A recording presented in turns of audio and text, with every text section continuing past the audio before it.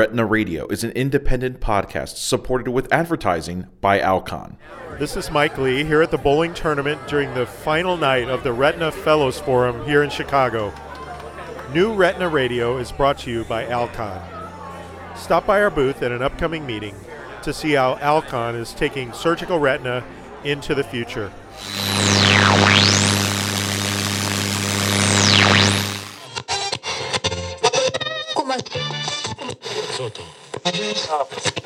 You're listening to New Retina Radio from New Retina MD and Bryn Mawr Communications.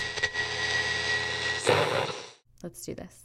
I'm Scott. I'm Retina. This is New Retina Radio. We're keeping things short with this episode. Yeah, after all, it's not easy to pin down everyone at the start of summer. But we think you like what we have to offer. It's our first singles interview. No, not a dating interview. We already did that spin-off, but this is an interview of a single doctor. Something short and sweet. This actually goes back to New Retina Radio's very first interview, and we've been wondering what to do with it ever since. Yeah, the recording is so old that the mics and equipment are different. If this episode sounds unusual, do not adjust your radio dial. Right, so it's the same show quality, but maybe some different sound quality. Or maybe not. We won't know until we release it. Yep. Anyway, this episode will likely scratch an itch that all retina surgeons have, that of scientific curiosity.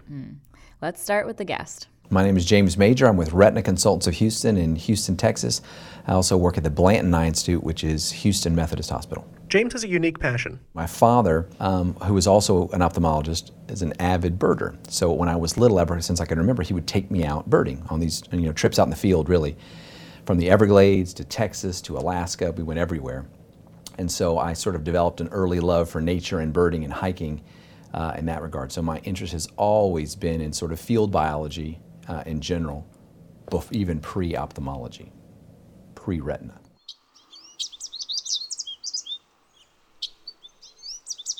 Cool. There's something calming about bird watching, right? Birding.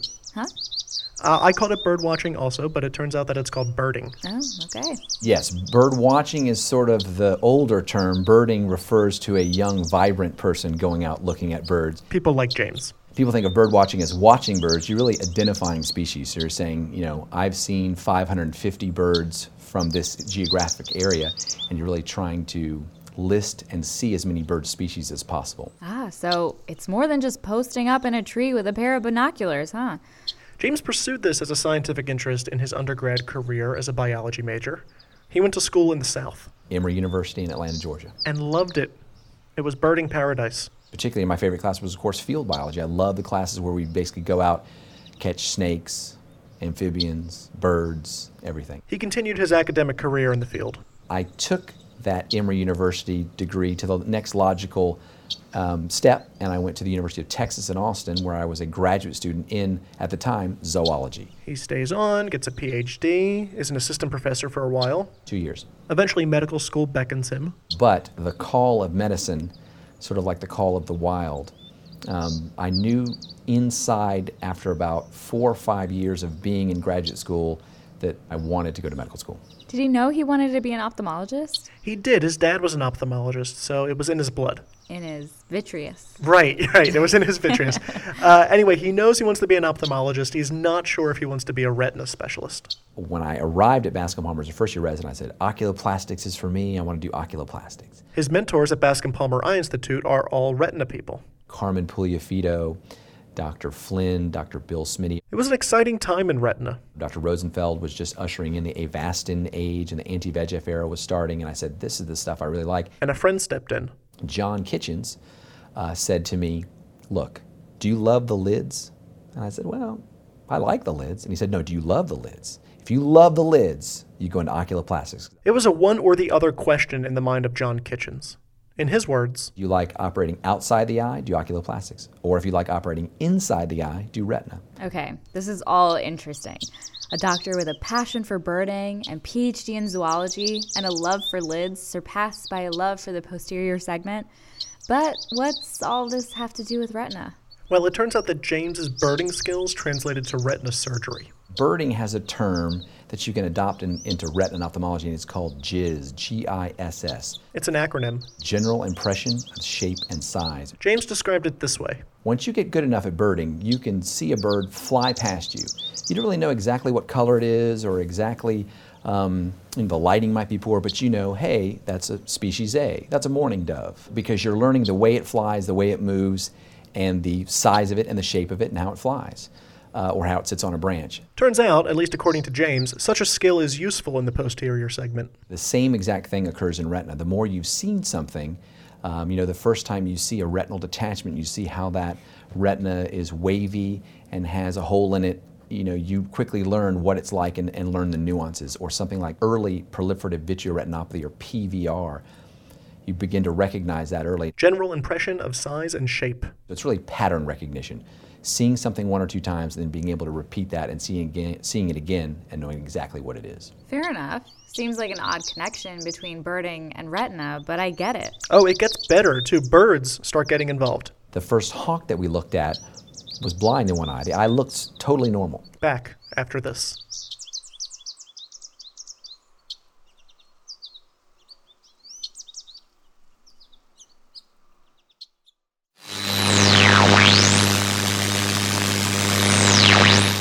New Retina Radio is an independent podcast supported with advertising by Alcon. This is Mike Lee at Horton Plaza Park in San Diego, here for the Retina Society 2016 meeting. New Retina Radio is brought to you by Alcon Surgical. Stop by our booth at an upcoming meeting to see how Alcon is advancing vitreoretinal surgery.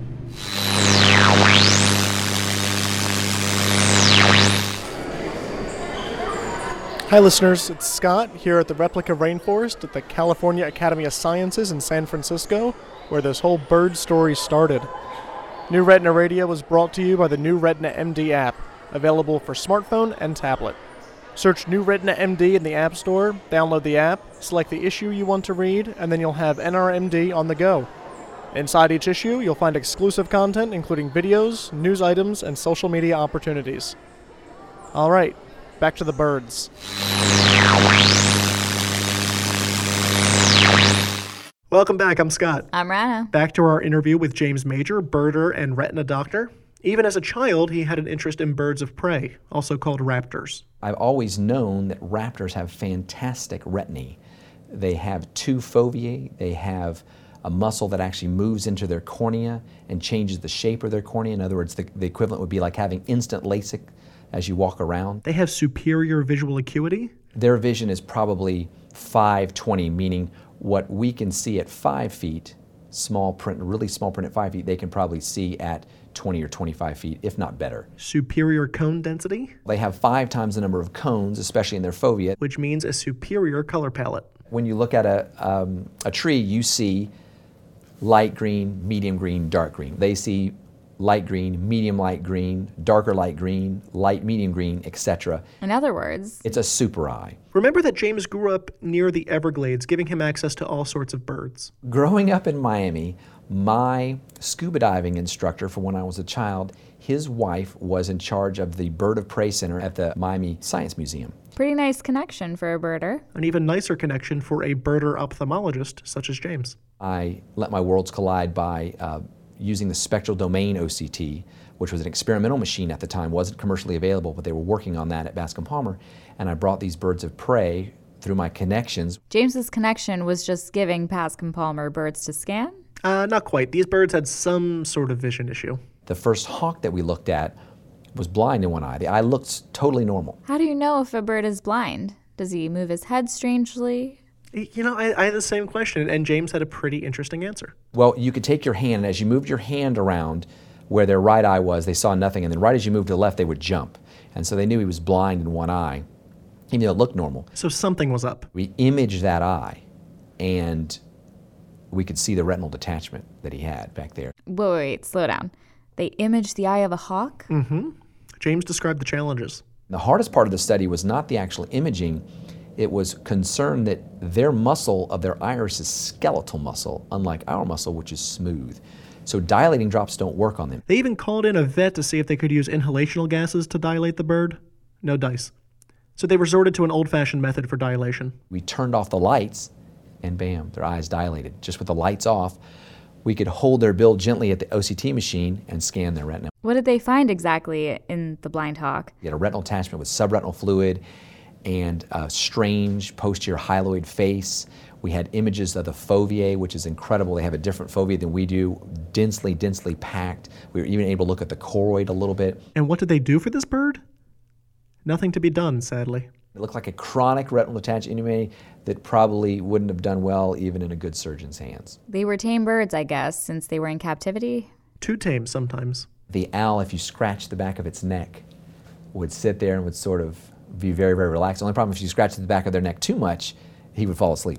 He would start to close his eyes, which is not good for getting the OCT scan. All in all, it was a success. But anyway, we got the first images on raptor retina through an OCT available. This has since been published in a book called Evolution's Witness and in another journal, IOVS, on these wonderful, wonderful images. All interesting, but are there any human implications? I mean, it's not like James is an avian ophthalmologist or could even do anything for the birds after they were imaged. Yeah, I know what you mean. But James pointed out something that surprised me. That scanning raptor eyes at Bascom Palmer, which, for a young trainee, married his passions of retina and ornithology, helped build a foundation for animal model research.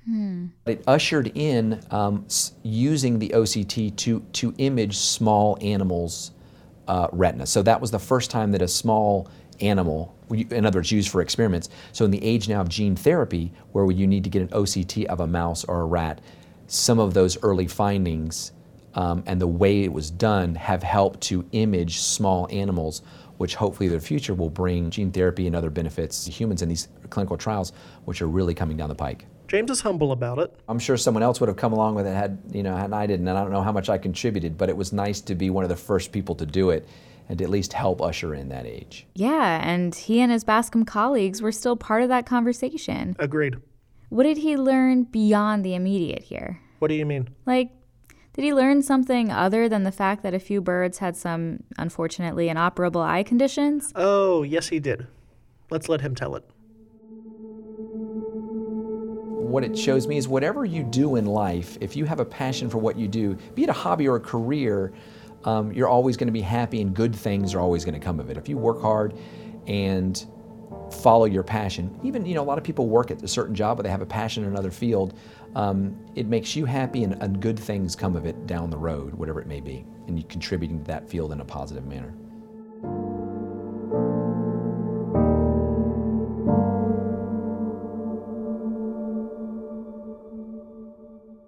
All right, well, that's it for this episode. Hope you liked our first singles installment. Special thanks to James Major for sitting down with us. And for being so patient while we produced an episode for an interview we did over a year ago. I'm Scott. I'm Rana. See you next time. Bye-bye. Press 2 to play new messages. Hi, this is James Major, and I just got back from a week-long trip to the Galapagos Islands where I cruised around, of course, looking at birds. This is New Retina Radio. It's a production of Bryn Mawr Communications and New Retina MD. The show is produced by Scott Krizwanos with help from Rana Jaraha and Rachel Kagan. The show was recorded by Andy Leos and was mixed and edited by Greg Notstein. Our staff includes David Levine, Megan Beiser, Elisa D'Amato, Laura Geis, Julia Kassab, Kira Masaryk, Meredith Polak, and MJ Stewart. Our publisher is Janet Burke. For advertising questions, contact us at New Retina Radio at bmctoday.com. It was a pleasure to do this. Thank you so much, and I really appreciate the opportunity. End of messages. Hey there, listeners. This is Scott outside of the Liberty Bell in Philadelphia, PA. New Retina Radio is brought to you by the New Retina MD app, available for smartphone and tablet. Search New Retina MD in the App Store, download the app, select the issue you want to read, and voila, you've got Retina on the go. Inside, you'll find exclusive content, including video meeting coverage from iTube.net, news updates, and social media opportunities.